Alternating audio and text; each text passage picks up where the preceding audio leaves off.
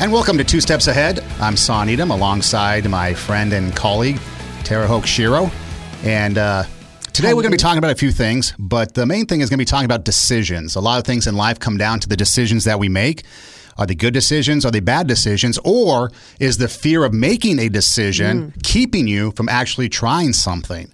And so that's going to be the topic for today. Glad to have you along. And Tara, it's going to be an interesting conversation because that seems to be the number one thing that people have a problem with is decision making. They're afraid to make the bad decision. It's kind of like in a sport. It's like some people want the ball at the buzzer and others want to pass it off. And that's kind of like the decision making process. Are you going to be one that's going to take the shot at the buzzer, either make it or break it, or do you want to pass it off and let someone else decide for you? Right. And so decision making is a huge thing. It is a huge thing. And of course, if you know me very well at all, I love to start off with definitions. Like, what the heck is a decision anyway? Which is simply what? It's a determination made after consideration, right? And so it's that consideration part that we think about. And I also like to break it down into two steps. So there's a direct decision and there's an indirect decision. And I would say that those direct decisions are the decisions that you were talking about in life, those major life benchmarks that we think about, like where should I go to school? What should I major in? Who should I get married to? What job should I have? What career should I have?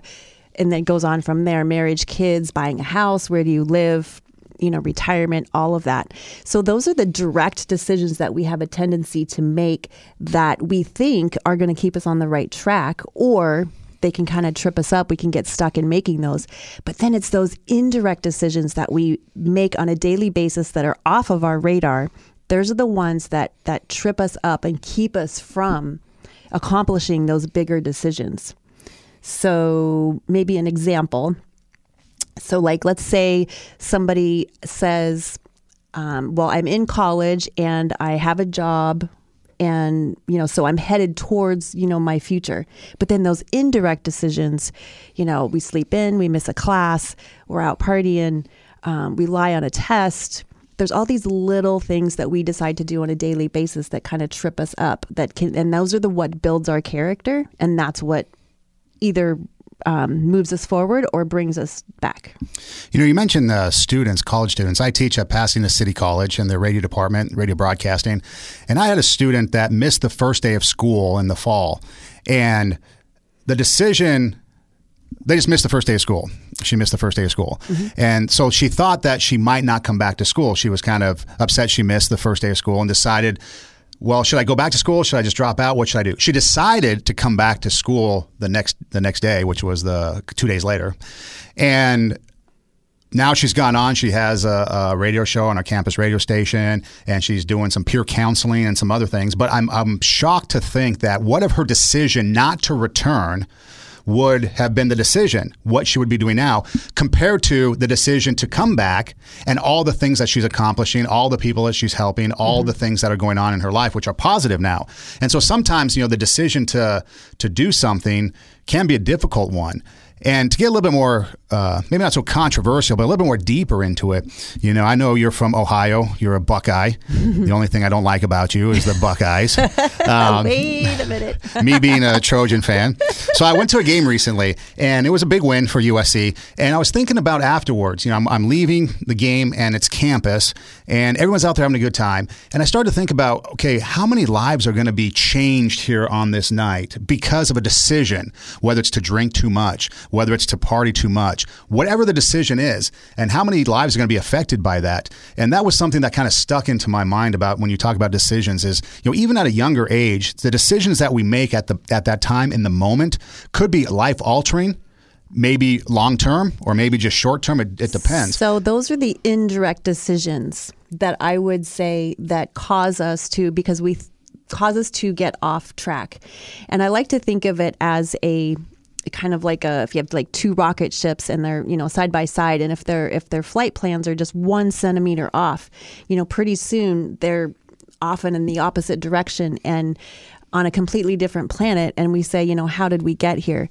And so they're in college, they're making that direct decision of being in college so they can say, okay, my intent is that I'm going after this particular career goal or this particular goal in life, and I'm in college. And so we think that we're doing, the right thing because we're following that direct decision. But those indirect decisions, oftentimes, whether or not I go to the party, how much I drink, who do I go home with, whether or not to miss the first day of class or to show up late, all of those little decisions we don't think are important because we're going to college, right? So we're checking off the box.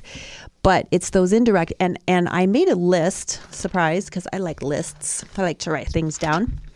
So a lot of these indirect decisions that people make, like you're saying, are based on our need for fulfillment, our need for peace, loneliness, whether or not we're hungry, if we have fear, what desires we have, if we're trying to please other people, safety, security, whether or not we feel accepted or validated, if we're looking for comfort. Those are those little things that cause us to make decisions contrary to what we would look at the bigger decision, and then we don't understand why we're off track. And like you said, one little decision can change our lives, but they're off of our radar. We don't think that we need to pay attention to those decisions. So I think when you mentioned loneliness, I think loneliness is a big part, especially for younger people and anybody really, in decision making. You want to be accepted. You don't want to be alone. I think of like New Year's Eve. Everybody wants to go out and have that New Year's Eve party experience, have a good time, be with people. But I found over the years, because when I'm usually in bed at 9 on New Year's Eve, because I'm up at 4 because I'm at the Rose Parade for my job, and we broadcast it on our campus radio station. Awesome. And so I'm in bed early. But over the years, I've been talking to people, and I find that a lot of people end up watching the ball drop on TV because they have nobody and they're just there alone. And so then they decide, okay, well, this year, and I guess the number one or one of the biggest resolutions that people have at the new year is A, join the gym, which ends 30 days later when the month is up. And then B is, to find somebody. Maybe they go on the dating apps or whatever the case may be to try to find somebody, because being lonely is not fun, as people would say. And so I think that kind of, when you mention that list and you talk about loneliness, I think that's a huge factor in people's decisions. Acceptance would be another one. They don't want to be. How many times have people been peer pressured into doing something because, and it's a bad decision, because they want to be accepted? Right. So I would say that because we're talking about, bigger decisions versus smaller decisions, I would say that it's very important to take a look at those smaller decisions that we're making on a daily basis that might be causing us to get exactly what we don't want. So let's say, for example, we're making decisions because we're lonely. So we decide to start dating somebody that there's red flags all over the place, and we choose to ignore the red flags because it's like, well, who else is going to want me? Who else is going to want to date me? So at least I'll have somebody. Well, then this somebody hurts us and causes chaos in our life, and then we have even more problems. And then we're stuck in this relationship and we don't know how to get out of it. And if we break up with them, then we're going to be lonely again. And so the decision isn't necessarily this bigger, like, okay, I want to be with someone. I want to get married and be safe and secure. The decision might be, why am I so lonely? And why do I not have a community of friends around me to fill in those gaps? So I'm not looking for all of those emotional relationship things that I need in one person. And then, so sometimes the decision has to be, I need to look inside myself and find out what is lacking so that I don't go and take care of it in the wrong way and then take me completely off course. I think one of the biggest things that I read is, especially with younger people, is I guess when they go to therapy or talk to somebody, counseling or whatever, the biggest discussion that they have is that of decision making. What am I going to do for my career? What am I going to do for my job? What am I going to study in school? What relationship am I going to have? What are some of the big decisions in life that I need to make? And I'm concerned that I'm going to make the wrong decision. So I guess it would be, okay, so once you make a decision, or how do you go about making that decision would be the thing to have to figure out, because are you going to pull the trigger on choosing someone you're going to date, or are you going to kind of hem and haw and kind of wait on that? So let's talk about that. Let's let's use us for an example. Like, how do you make decisions? What is your process for decision making? So me, I'm kind of like, I would have been a great lawyer. I would have been like, any lawyer movie that you ever saw where they like, Tom Cruise got the guy to admit the code red, stuff like that. Right. That would have been me. Okay. Because I take a look at all the angles. I take a look at all the information. I take a look at everything that I possibly can. And I don't spend a lot of time dwelling on it, but I look at all the angles and then I make a decision based on all the information that I can have. It's about the information. Mm-hmm. And then I decide. Mm-hmm. Sometimes it could be a small decision like, okay, what am I going to do for class today? Maybe it's a bigger decision like where am I going to go on vacation?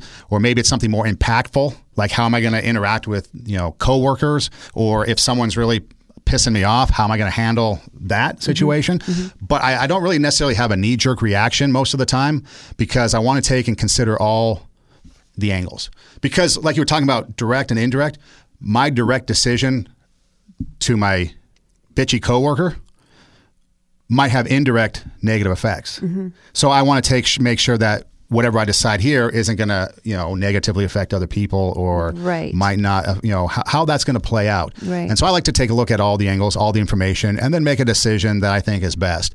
So I'm pretty similar with that. I kind of envision, because I'm a writer, I'm an author, and I edited a lot of books for other writers.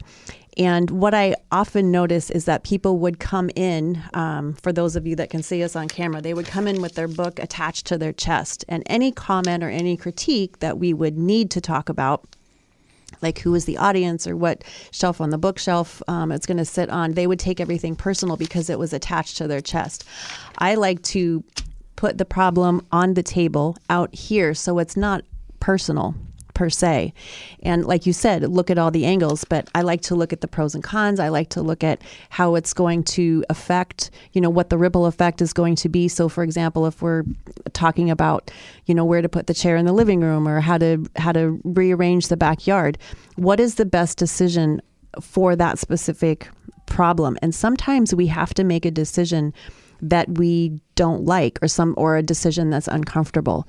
And so if we keep it centered on the problem itself and solve that problem based on its own merits and not take it personal, then we can make better decisions. But I think some of this that where we get tripped up in our personal decision-making process is that taking all the pieces into consideration, like you said, that's our core values. That's our passions. That's our skill sets. That's our needs and our desires and our wants.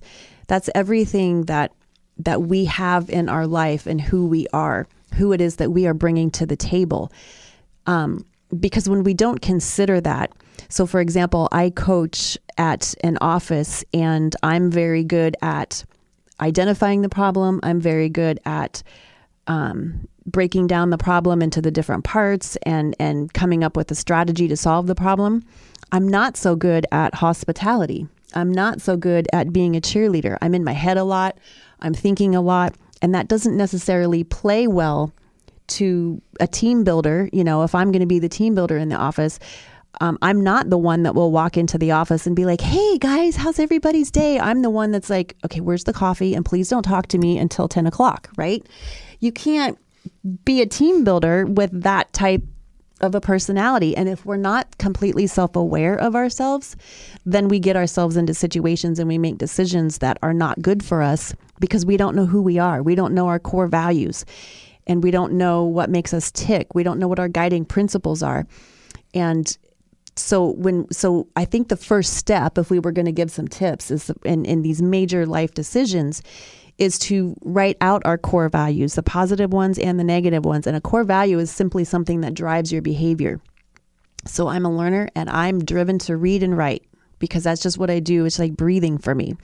Other people are, hospitality. And so they want to go and talk to everybody in the grocery store, everybody in the coffee shop. That's what drives their behavior, right? Some people's behavior is driven by comfort. And so when it comes to making a hard decision where they're not going to be comfortable, they can't make the right decision because their core value is comfort and they're going to shrink back and be afraid. to make the decision that they need to. So I think the first step is knowing who we are, take all those self-assessment tests, figure out our core values, really take the time to get a good grip on our personality and who we are. And then we know who we're bringing to that process. So I'll give you an example of kind of my decision-making process. So I had just gotten a job at KLAC, which at the time was the Lakers radio station, and I was working the afternoon show. It was a noon to 3. Then it got moved to noon to 4. But I just gotten there, and I just started producing the Loose Cannons, and I got a call from a guy in Sacramento. He wanted to know if I'd be interested in working a job that was a little unique. It had a couple components to it. One, I would produce an afternoon show. Two, I would be a part of the Sacramento Kings NBA basketball team's broadcast in a pregame and postgame kind of situation. And then 3, there were some other elements involved that were kind of tertiary. And so I thought, hey, that would be cool, be a part of the NBA maybe, and, who knows where that would go. So I started to think about it. And I'm thinking, okay, Sacramento versus LA. Obviously, LA is way better than Sacramento. Producing the show obviously fell towards LA because I loved working with the guys that I was working with, Steve Hartman, Michael Thompson, Vic the Brick Jacobs. And then it got to the NBA part. And I was thinking, this could be a pretty big career move if it pays off, be a part of the NBA. Mm-hmm. And you never know what happens. Once you get in, you never know where it's going to lead. Right. If maybe you're doing pre and post game, and then, because I've seen it happen, and then maybe you're doing other things. And one of my goals in life was to do play-by-play and to do, and maybe this would lead the door or open the door for a play-by-play job in the NBA or who knows what, you never know. Mm-hmm. And so I mulled it over and I thought about it. And I decided after taking in all the information that I would stay where I was at. Even though I kind of knew that the position that I was going to be in was at its ceiling, if that makes sense. I kind of knew this is going to be me for the next however long until they got rid of me. Going to Sacramento, I did not know what the potential would be or what the outcome would be, but the potential could have been pretty big. Right. So I decided to stay.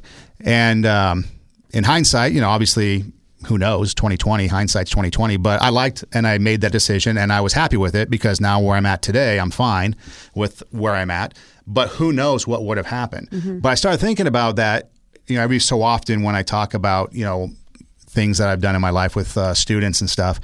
But I often wonder what would have happened if I took the job. So what was the determining factor that caused you not to take the job? Like, what were some of the pros and cons that you were weighing? So the main thing was the uncertainty of the future because there was so many, like I said, there were 3 dimensions to the job, and it wasn't just one solid. It was like, okay, you're going to work for the radio station as a producer of the show.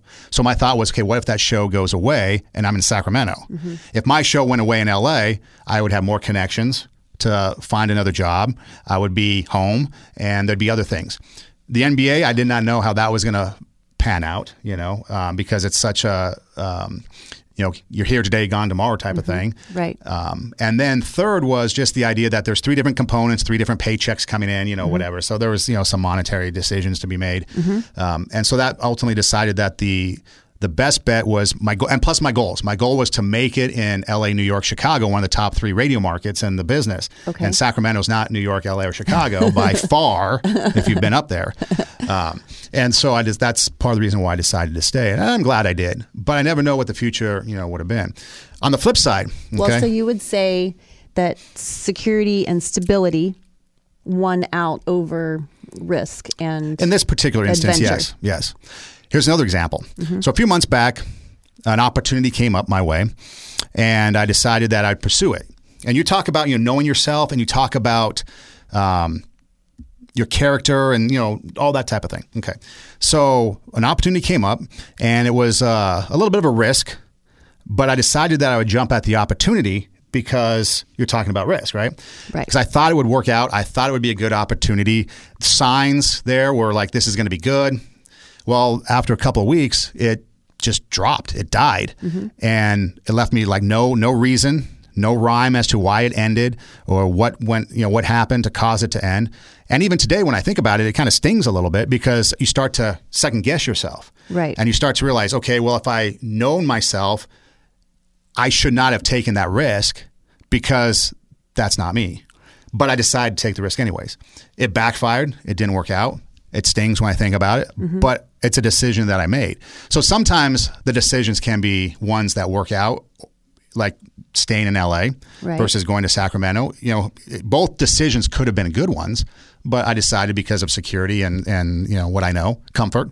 And then the other one was, I got burned and it didn't work out. So there's going to be times where decisions that you make, you think are going to be good. Mm-hmm. You might take that risk. It might pay off. I took a risk going to Iowa for my first radio job when I didn't even know where Iowa was on the map practically. Right. And it paid off because it opened the door to my career. But then in a situation like this, it didn't work out. And then you start kicking yourself thinking, man, I shouldn't have done that. Why did I do that? Why did I go against, kind of my core values and things like that? Mm-hmm. And it wasn't anything bad or salacious, but it was just a decision to try to take a risk on something. Right. And it didn't work out. And that's a part of life too. So sometimes the decisions can be good ones. I didn't say it was a bad decision that I made. Mm-hmm. It just didn't work out. As long as we learn from those decisions, then they're all good decisions, because sometimes the only way we can learn is from trying something and failing and then saying, okay, that didn't work. Why didn't it work? Am I off track? Was I on track? Were there other things out of my control? So as long as we are learning from our decisions and using them for the next decision, I think that's the way that life goes. But it seems that we're so afraid of making the wrong decision that it holds us back, because we hear stories like, look at all the time that was wasted, or look at the energy and the resources that were wasted on that decision. And so then we get paralyzed thinking, well, I don't want to do that. I don't want to go down the wrong track. And then we have trouble making any kind of a decision, and then we stay stuck.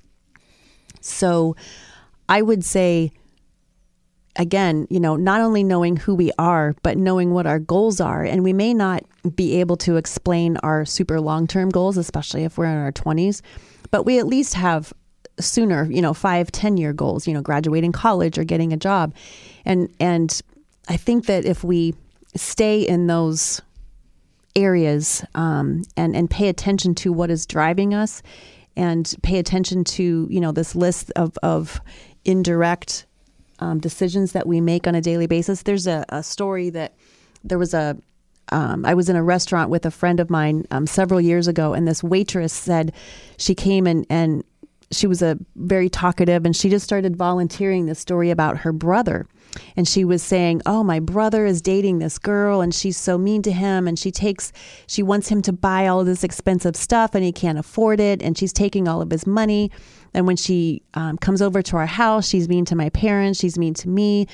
And she completely ruined our other siblings' wedding because we told this girlfriend that she couldn't come. And then she kept calling, and my brother had to keep answering the phone every 5 minutes, and it completely ruined the wedding. And I don't remember if it was me or the lady I was with, but one of us said, what is wrong with your brother? And the blood kind of drained out of her face, and she says, what do you mean? And I said, why would he allow someone to treat him that way? And why would he bring her home so that she can treat you and your parents that way? And why doesn't he say no if she wants to spend? Why doesn't he break up with her? Like, why is he allowing all this chaos into your family? And she had no response. She was floored. It hadn't even occurred to her that he could make a different decision, that he could say no, that he could set up a boundary against her. They were blaming everything on this girlfriend and how awful she was, but not realizing that they could make a decision to end that. So again, it's that, what did the brother need? And I think that we could say that he needed love, and he was probably thinking that if he didn't stay with this girl, then, who else was he going to be with? And so he allowed all of this pain in his life, rather than, taking charge of himself and putting an end to that. So it becomes tricky, because when we start off in our 20s and 30s, we think that it's these big life decisions that we're going to make, where to go to college, what to study, what kind of a job, who to marry, where to live, and on and on. But it's those other decisions that we don't pay attention to, and if we don't pay attention to them, the ante is raising the older that we get, right? Then we have to decide, are we going to forgive someone? Then we have to decide, If we're going to let someone treat us this way, are we going to decide to cheat on our spouse? Are we going to decide to lie at our job or quit so that we're not involved in the boss's, nefarious, business tactics? The decisions get more and more complicated as we get older. And so if we can learn to make those decisions in the short term, those character decisions, if we're lonely, why are we choosing to satisfy the loneliness as opposed to get rid of the loneliness? Because that's what trips us up. That's what will take us and land us on a completely other planet. If we think we're supposed to decide who to date, but really we need to decide to not be lonely and to get a community around us and to immerse ourselves into a group of people that will love on us and not ask us for romance in return to get our soul fulfilled. Well, it goes back also to the second part of it would be influences. We talked about it before when we're talking about success and measures of success, who's influencing or who's defining our success. Mm-hmm. And we talked about, what's success and border bullies and these types of things. But now who's influencing your decision-making process? That's the next thing. Because if you have this case that you're talking about, is this girlfriend influencing the guy? And is that influence stronger than the rest of the influence? And so he's making bad decisions. Peer pressure, when you're talking about, younger kids in high school doing things and being peer pressured into having sex or being peer pressured into trying drugs or drinking or smoking, there's an influence being put upon that decision. Right. And so you talk about, having character and knowing yourself and knowing your character, but it's also the people around you. Who's going to be influencing you and what kind of decisions are going to be made based on that influence? Are people going to cheat on a test? Who's influencing that? Or if you've got people saying, hey, this would be a great job for you to do, and it's really a good job, are you going to listen to that and make a decision based on it? So when you get back to the decision-making process with information, you also have to consider the people that are influencing you and who are giving you the advice in that effort for you to make that decision. And I would say that if people are not accepting your no, those are not your friends. That's a really good test to figure out the people that you have in your circle, the people that are influencing you and asking you maybe to do things that are against what you think that you should be doing for yourself. And if you say no to someone, if they accept your no, then that's a good friend. But if they don't accept your no, if they get their feelings hurt or they get offended or they start attacking you or making fun of you, then that is not your friend. Those are not your people. And you're being influenced by someone who is taking advantage of you or wanting you in their circle for their own selfish purposes. It's not about you at that point. And so our friends and our influences, we need to be around people who are for us, people who we can trust not only with our secrets, but people who will go to bat for us, people who will allow us to be ourselves, allow us to say no, allow us to say yes, even if they don't agree with us, but they will love us anyway. Those are the true friends that we should seek out and be influenced by. And if we're being influenced by people who are hurting us, then, I would say that there's probably something, fear or people pleasing that we have a problem with, codependency, maybe we have a lack of boundaries. These are all things that play into our decisions to be around people that hurt us, to be around people who don't respect our no and are not for us. So it's complicated. Decisions are complicated because there's influences, there's, core values, there's, big benchmarks that we want to achieve in life. But, when we get right down to it, those decisions, it's those direct decisions that we think are taking us in the right direction. I'm going to buy a car. I'm going to get this job. But those indirect decisions, I'm going to go hang around this person just because I don't have anybody else to hang around with.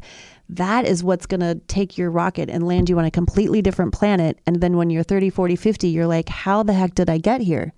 I wasn't intending to get here. How did I get here? And it's those little... But see, that's so hard for people because when people are in that situation and they're alone and they want to hang out with somebody, they'll take anybody regardless of that influence. And so that makes it even much more difficult for a person because it's harder. It's in my experience, I've seen that it's for people, it's better to be with somebody that is a bad influence than to be alone. Right. Nobody wants to be alone. They'd rather Right. be with somebody. It's kind of like, if you remember the movie, I don't know if you saw the movie, Some Kind of Wonderful. I did not. Okay. It's an 80s movie, 80s high schoolish movie.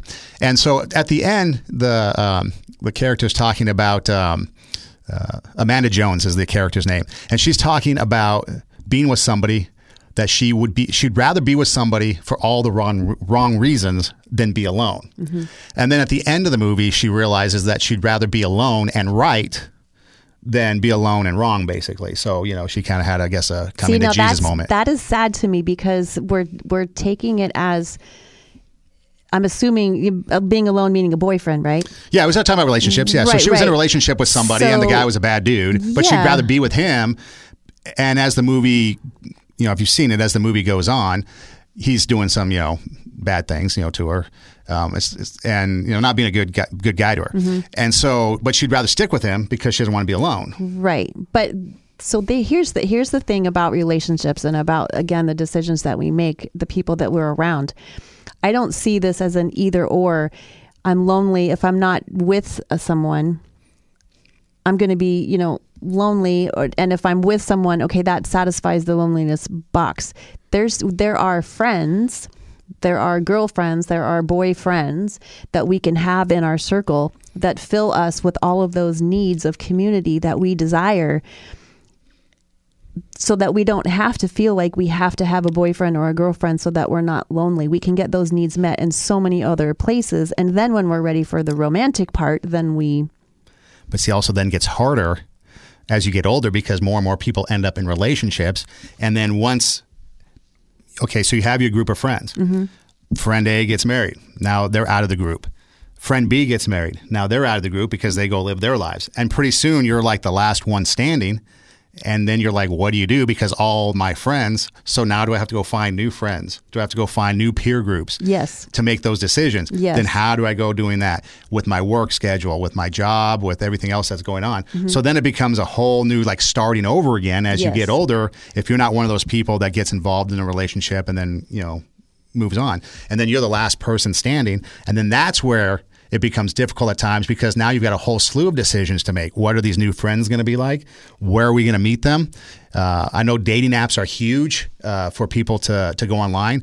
And, it's gotten to the point where you look at a picture and you swipe right or swipe left to make that decision as to whether or not you're going to like somebody. Mm-hmm. And so it's almost like it's become the dumbing down of the decision-making process based on an appearance or something. But that's what it's become to. So let's go back, though, for a second, because now we're going back to saying that in order to satisfy the loneliness that we need to be with, a boyfriend someone? or a girlfriend. Right. So sometimes we have to decide to be an adult, right? And so when we get sucked into this, now I have to go look and find a new group of friends because all of my friends got married and now everybody's coupling off and I'm the last one standing. Well, to take care of ourselves as an adult, one of the things that we have to do is to reach out for what we need. And for some of us, that's really hard. Like I could not do that for years. I wanted people to come to me. I wanted people to choose me. I wanted friends to choose me. I flat out told my friend, Kathy, when she met, she says, "Oh, let's be friends." And I said, "If you want to be friends, you're going to have to call me. I'm not going to call you," because I was done with people. I'd been hurt too many times and I was done and I didn't need anybody else. So she did. She called me. And I went over and we had lunch and then she called me again. And now we're great friends because she earned my trust. But that was a time in my life where I was not going to reach out. I was not acting like an adult in that situation. I was hurt. I was wounded. I had all types of rejection and abandonment issues. And so we don't get a pass as an adult. We don't get to use that excuse that I've had rejection or abandonment issues. I've had people hurt me. And so now I have to go look for a new group of friends. Yes, that's called being an adult. So there are peer groups, there are support groups, there are life groups. If you're, a member of a church, a lot of the churches around here have life groups, which is just simply a gathering of people who get together on a regular basis and do life together. And they're single, they're divorced, they're widowed, they're married, all kinds of things, but it's, you find your people. And so we have to reach out for what we need rather than getting sucked into this trap of, oh, now I got to go find new people. So let me just go on a dating app. This is a lot easier. Let me just find someone, a romantic interest to be involved with. That doesn't solve the problem. That we have so many needs and desires and things inside of us that it takes a community to fill. Like I had this conversation with my daughter one time, and she was upset that one of her friends wasn't being the way that she wanted her to be. And I said, look, you have a friend that you traveled with. You have a friend that you talk academic stuff with. You have a friend that you go shopping with. You have a friend that you go to the beach with. You don't have one person to fulfill all the things in your life. You have 10 people, and those 10 people can fill each 10 parts of your soul. It's not just one person. And so, yeah, we do need to go out and find new people and get what we need as an adult. I'm talking into my best friend. The microphone's my best friend. My friend, my only friend, my microphone, my mistress. Everything is in one so right here. Sad. My microphone is everything. It fulfills everything that I need. No, but here's something interesting. Okay, so I've had the opportunity to, well, I guess it depends on your perspective, but the opportunity to bounce around from town to town in my younger days, radio station to radio station. Okay. So I've had to meet new people along the way. Now, fortunately, with the radio business, you can meet people pretty quickly because they hear you on the radio, and all of a sudden, now you got stalkers. And so it's easy to meet people. So I have my stalkers. Fans? Well, okay, fans. Fans that will do your laundry for you. Fans that will show up at the radio station, bring you food. There's so many fans. Stalkers that will be at every event right now. So it's a little bit easier to meet people, but you still have to go out and be available to meet the people and to meet new peer groups and things like that. And then I'd move on to the next town. So I started out in Iowa, Estherville, Iowa, Northwest Iowa, and was there for about a year and a half. And then I went to Western Nebraska, Scottsbluff, Nebraska, so you meet people there. And then being involved in sports and sports broadcasting, you got to meet parents of the kids that were on the high school teams and stuff. So it was a little bit easier, but still you had to decide, okay, which of these people you're going to be able to just kind of be more involved with. So, for example, there was one kid whose parents were really cool. His dad owned a couple of food places in town. His mom worked at the radio station with me as a saleswoman. And so during one season of basketball, I would travel with them. And it was great. It was a great experience. And then another season, was baseball a couple years later. And there was another parent, a dad, who was a part of the Booster Club. And so he would pay for some of my lodging and things like that to help defray costs of me broadcasting the games for the radio station. But I didn't travel with him. But so there was different components, like you said, like one, I was able to actually be in the car, travel with them. We'd eat at the same restaurants, things like that. And then another guy he'd just pay the bill, so to speak, so that I could broadcast the games. So it was, both were really cool experiences, but just different dynamics. And so, like you said, with your daughter having, her slew of friends, one for each different thing that she likes to do, sometimes there are those relationships where you can have people that fulfill a need that's going to be different. And not every relationship is going to be the same, and you're not going to be able to base your decisions on everything specific. There'll be times I'll go out and I'll think, okay, what do I want to do tonight? What do I want to do this weekend? And then I'll figure out who would best fit that scenario, and I'd be like, I'll ask them. Oh, I'm going to go to a sporting event.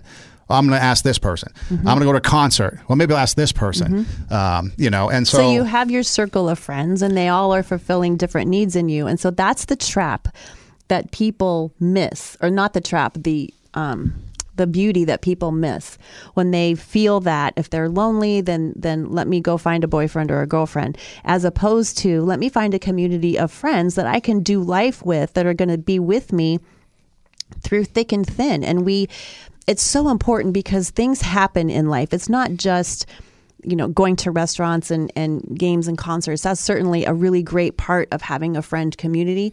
Those are the types of things that build your relationship, that strengthen the community, because at some point life is going to happen for somebody. Somebody's going to get cancer. Somebody's mom's going to die. Some tragedy is going to happen, some big life event. And guess what? The only thing you have to stand on at that point is the foundation that you've built up to that point. So if you don't have a community of friends, if you don't have a foundation that you have really invested in up to that point, it's going to be really difficult to go through that alone. But if you have the community of friends, then when you go through something, people are there for you and they support you. The book that I wrote, No Arms, No Legs, No Problem, when Bob lost all 4 of his limbs, when they were amputated at the age of 9, his family stepped in and they really were the determining factor in his current success. He's now in his 50s, but it's the people that we have around us. It's the people that we have invested in, the people who have invested in us. So those are the decisions. We have this, and again, I'm going to keep hammering on this. We think that the decisions are these bigger life decisions, but they're the small ones, especially as an adult, to get the help that I need, get the education that I need, invest in a community of friends, find a friend group to belong to. We have to reach out and get those things as an adult. If we're wounded, I had to heal from, all of my rejection and abandonment issues, because that holds us back. We don't make good decisions in that posture. So a lot of these decisions that we think are not important are way more important than any of the other decisions. Our character, wherever you go, there you are. And so we have to make decisions to build our character on a regular basis. If we're fearful, then have someone help us, with our fear. If we're insecure, if we're lonely, if we just need comfort all the time, get with somebody that can help us overcome that, because that's going to hold you back and keep you from being the person that you can be and really getting to the place in life where you want to be. If I can bring it to a sports analogy, I was talking to a high school basketball coach in Alliance, Nebraska one time. And if you don't know anything about Alliance, if you know Carhenge, it's Alliance. POD, the music group, Youth of a Nation, YouTube it, and you'll see what I'm talking about when I talk about Carhenge. But I was asking him one time, because he was really successful, and I asked him, in the youth of my broadcasting, in the Nebraska of my broadcasting youth, what made his team so successful? And you would expect we score more points than the other team, or we do this or do that. But it was the fundamentals of things. He said, we would work on boxing out basketball, boxing out, making sure that on a rebound, a missed shot, we're boxing out and we're getting the ball. But we'd work on the fundamentals of boxing out, footwork, passing the ball, running the offense, making sure that we ran the right angles and things like that. Or in football, I remember talking to another coach, and he was telling me that, it came down to making sure that the fundamentals were being executed properly. Mm-hmm. Because if you execute the fundamentals, if you get that pitch on the outside corner with 2 strikes, or if you put the ball in play and you get a ground ball to second with less than 2 outs and a runner at third and you score that run, you do those little things, all those little things and those little decisions that become successful will equal a win in the ball game, hopefully. Yes. And you get bigger success from those little, successes that you have. But that's what it was. And so it's kind of like that when you talk about direct and indirect decisions. You've got these big life decisions: where to go to school, what job am I going to do, who am I going to date, should I, shouldn't I drink at this party? But it also comes down to, if you make those little decisions, should I even go? What am I going to study? Whatever it might be. Those can equal just as that can bring you to the decision that you want to make on the bigger ones, because you have those little decisions already made, and it's kind of getting back to those fundamentals. That's an excellent point. The fundamentals in sports, those physical fundamentals, the drills, we have to do the same thing with our emotions. We have to have emotional drills, and we have to have those fundamental emotional exercises that we put ourselves through. And a lot of that, honestly, is learning how to say no.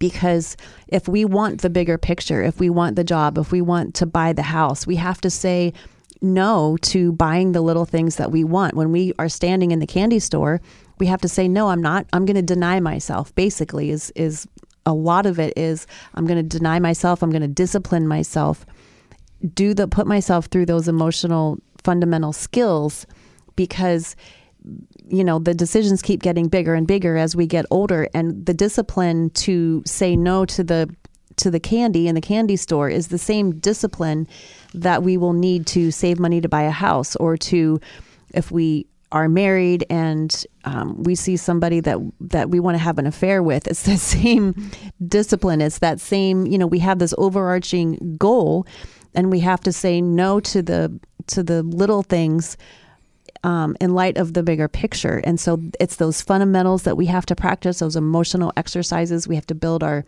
emotional muscle. And a lot of us don't have the stomach for that. We just don't want to put ourselves through those paces. It's easier just to say, I'm going to go to bed early. I'm going to sleep in late. I don't want to go right now. I'm not going to go for the run. And the more that we run away from those emotional disciplines and choose not to engage in them, the weaker and weaker we get. And that's when we start making these decisions that are off of our radar, that are taking us to another planet. And then we don't even notice it until we're way off track. And we're like, how did I get here? I noticed you didn't deny yourself Starbucks. You used candy instead of coffee. What about the Starbucks denying your $10 cup of coffee? No. So I buy the Starbucks in the bag and I make it at home. And but no, you make some valid points there with that. But I just noticed that Starbucks is the big thing that people will dole their money out for. But then, okay, so let me ask you this then. So people make a decision, it backfires, then regret steps in or sets in, and you have regret. Should people regret decisions they make? Because oftentimes I don't regret anything I do, and that may seem bad or whatever, but I don't regret anything I do. Now, things don't work out, and in the radio business, I get used to failure or decisions not working out, because I'll try something on a radio show and it may work or it may not work, and then you try the next thing and you try the next thing. So maybe I'm jaded towards failure in those little scenarios because I've experienced it so much, but I've also enjoyed great success. But regret, when you make a decision and it doesn't work out, do you regret it? So, for example, earlier I was talking about a decision that I made a few months ago that I took a little bit of a risk, kind of got burned. It kind of stings today. Do I regret that? I don't think so. I mean, I wish I could go over and make a different decision because, you don't want to deal with the pain and all that stuff that comes with it. But do I regret those decisions? I don't think so. So where does regret play into decision making, especially when things could go good or bad? Yeah, my heart is like beating 100 miles an hour right now. I'm thinking, do I tell these stories? Do I not tell these stories? Tell us. Oh, so scary, so scary. So, yeah, I do think that there is a place for regret. I find it curious when people say that I have no regrets, because on one hand, like you said, we need to take risk and we need to embrace failure. I've said it 100 times that if we don't embrace failure, then we're not really doing anything. We're not learning. We're not moving forward. On the other hand, there are decisions, and I can't even breathe. So when we're in college, thinking back to our college years, there's a lot of decisions that I regret. Now I forgive, myself, and I'm a believer in God and Jesus. And so I've gone through a lot of work in that area. But I do regret that I made the decisions that I made in college. And the reason that I partied a lot, I drank a lot. There were situations of sex that I regret. And so I do regret that because I was not in charge of myself. I was making decisions based on the fact that I was really insecure, that I needed to be loved. My rejection and abandonment issues were at not an all-time high. I think that came a little bit later, but I was such in a fog coming out, when I went into college, that I just wanted to be loved. And so I did make a lot of decisions that I do regret because it took me down a path that got me in trouble in some cases. And then as I got older, as I left college and I was in my 20s, I wasted so many years not getting healthy, not getting emotionally healthy, because there were so many things that I was wounded from and had so much baggage that I was carrying around. I regret that I didn't have someone to help me get rid of that earlier, because I did waste a lot of years, way too many years. We're just wasted, surviving, who's going to love me and who's going to date me and why is this person treating me this way? And I wasn't in charge of myself. I was allowing other people to decide my decisions for me. I didn't have good boundaries. I didn't know how to say no. I didn't know how to stand up for myself. I didn't have a voice. And so I was going through life kind of as a people pleaser and allowing other people to dictate what I should or should not be doing. And so I do, I regret highly all those wasted years, because I'm a smart cookie and I've always been a good worker. And I could have, earlier in life, I could have really been a lot more successful earlier in life. And I do regret that. Now, did I learn from it? And am I turning that around now? Yes. And is it shaping me who I am? And can I turn around and help other people and understand other people in that situation? Yes. Can God use things for good? Yes. But that doesn't mean that if I had the chance, would I put myself in all those drinking party situations again? Gosh, I wish I didn't have to learn that way. No, I understand that. It makes sense. What I'm coming from for me is that everything I've gone through, everything that I've experienced, would there be some things I'd change? Yeah, I'd go back and change a few things. But everything I've gone through has made me who I am today. Those bad things I went through, I can now relate to other people that have gone through those things.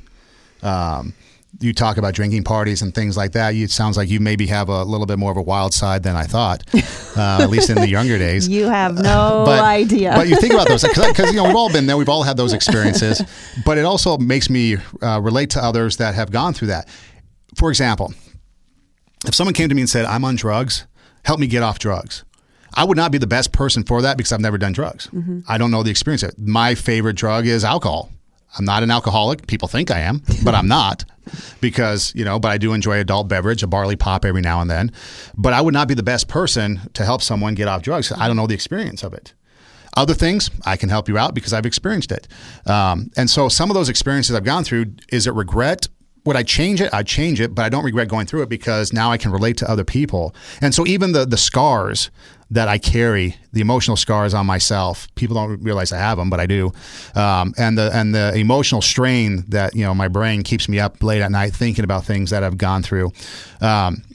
It's all a part of who I am, and it's all a part of what makes me, understands the person. And I think it even helps me as a professional level because I see students coming in and they've got all these different issues. Mm-hmm. I may not have experienced it, but I know that I've had issues in the past that may be similar. Mm-hmm. And so I can help understand, or it helps me understand what other people are going through. So I would take the scars that I've gone through.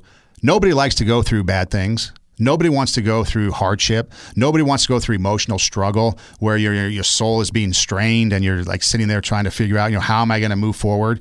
But all those things have made me who I am today and make me understand what other people are going through. So that's why I say when I don't have regret, that's what I'm talking about. The things that I've gone through, would I have loved to have changed or not go through? But would I give them up? Mm-hmm. I don't think so, because if I gave those hardships up, if I gave, those lonely nights sitting at a radio station in Iowa, just as an example, or if I gave up, some relationship things, then I wouldn't have the experience to maybe help others get through what they're going through. Would I like not to be heartbroken? Absolutely. Would I like things to have worked out? Absolutely. Mm-hmm. But it doesn't, c'est la vie. And now I can learn from that and grow from that and hopefully help others. But it makes me who I am today. I'm not jaded. I'm not, out of the know. And so that's when I say regret not having it. That's what I'm talking about is those things that we go through, those scars, those baggages that we have, as long as it's not controlling you and as long as it's not dictating your life. But, it's kind of like... That's the part I think that I regret, is that it was controlling me and dictating my life. And I was allowing the baggage and allowing the pain and allowing the heartache to just kind of bump around in life. And I was not in control of my decisions. I was making the indirect decisions. Okay, I'm going to get out of bed today. I'm going to do this. I wasn't making purposeful decisions to get better. I was wasting time being hurt. I was wasting time blaming. That's the part that I regret. That makes sense. So can I use the things that have happened to me to help other people? Absolutely. And that's one of the reasons why I'm sitting here. But I regret that it controlled me, and I regret that it took me so long to be an adult and to reach out for what I needed, to reach out for help, to reach out for resources, to find a community of people who love me just for me. Because I allowed those dark thoughts for so long to think, that I wasn't loved or that people didn't want to be my friend, and it wasn't true. So I regret the part that I allowed it to control me and take me in a direction in life that was just a lot of chaos, and it was just unnecessary. I can never get those years back. There were a lot of good years in there. I don't want to make it sound like it's all, gloom and doom and dark, but there was a lot of unnecessary chaos. There was a lot of unnecessary struggles that just didn't have to happen. And if I would have sooner, if I would have gotten help sooner and taken control sooner, that would be good. Well, as we wrap things up here, any final words that you want to share? Because it's been a lot, and it's a lot to digest. Decision making is not an easy process. There's a lot of things that can go into it. It could be a spur of the moment decision. It could be a decision that you ponder for years. It could be a decision about making a move someplace else, like I said, buying a house, what kind of job, or it could be something a lot more. Should I get involved with a person? Should I do this? Whatever the case may be, there's going to be consequences to those decisions, good or bad. Regret, it's up to you if you want them to regret that. But all in all, I would say this. For me personally, it's take into consideration all the information, whatever it might be. Look at all the angles if you possibly can and try to make the best decision. There's no guarantees that decision is going to work. There might be some setback. There might be some heartbreak. There might be some failure in there. But that's going to be okay too. Don't let that define you, and don't let that baggage keep you going. Don't be that wedding car that has the shoes and the tin cans and things like that dragging behind, keeping you down. Don't let that be the anchor to your life. But you can utilize those things to make you a better person and be the person you are. But then just go for it too. Take a little bit of a risk. If you decide that it's okay with all the information that you have, that it's okay to move forward, go for it. Don't let failure, or don't let the fear of failure hinder your decision making. But then also be smart about it too. Seek wise counsel, seek people out if you want, and get some feedback from others. Ping things off of mentors or people that you respect. And then also just be cautious of the people who are influencing you, because there could be some motives there as to why they're giving you the information that they're giving you. It could be because they want to see you fail. It could be because they're jealous of you. It could be because they are envious of you. Who knows what the reason is? So you want to make sure that the information that you're getting come from good people that you can trust, and then make the decision and then stick with it. Don't hem and haw about it. If it fails, then go back to the drawing table and make a new decision on something else. If it works, hey, that's great. Decisions are going to be every day. We make millions of decisions, from waking up in the morning, brushing our teeth, eating our breakfast, driving to school, work, whatever, to the bigger life decisions. Just don't let those decisions or the outcomes affect you as much as you might want to, because it's life. And like Aerosmith said, I believe it was Aerosmith, life's a journey, not a destination. Ride the journey, because oftentimes, like in radio, I started out in Iowa and I wanted to get to the big time. And I didn't really enjoy the ride as much as I should have, because I was too busy, trying to get to the top. And now I think back at some of the things that I've done over those years in those smaller towns, and I'm thinking, man, that was a lot of fun. I should have enjoyed it a little bit more. Yeah. It's a journey. It's a journey to get to the end. Life goes by so fast that in the blink of an eye, we're staring out of a coffin. So make sure that you make the most of those decisions and have fun with life, and don't sweat the little details, but just go for it. Take the risk, make good decisions, and you'll be fine. And I would say, I would add to that, take those self-assessment tests, take the personality test, get some counseling, get a mentor, find out who you are and what you bring to the table, because I think you will be amazed at how much beauty there is inside of your soul that is just sitting there untapped, and because of there's all these other clouds covering it up. And so when you find out who you are, find out what you're made of, find out what makes you tick, then you can start looking at your core values and start making decisions in light of what it is that you personally want out of life. And then it's so much easier to say yes or to say no. And it's so much easier to make decisions when you know who you are, what you're about, where you want to be, 5, 10, 20 years from now. It's a lot easier when you have a mission statement, a purpose statement, a vision for your life. Then you can gauge every decision off of that. Is this decision going to take me towards my mission, or is it going to take me away from it? And then it's a lot easier to make that decision. Don't give up on yourself. You are worth it. And you can follow us on Instagram, 2 Steps Ahead Podcast. You can DM us there, follow us there. We'll put clips up, pictures, things like that. Also, my personal Instagram is at EidemRocks, EIDEMROCKS. And you can email us at 2stepsaheadpodcast@gmail.com. And your Instagram is? Tara Hoke Shiro. TARAHOKESCHIRO. Hey, we'd just like to thank you for being with us. This is Two Steps Ahead, a podcast where we hopefully give you a little bit of advice and basically just learn from our experience and maybe take with it what you might. So thanks for listening. Thanks, guys. We'll see you next time. Bye.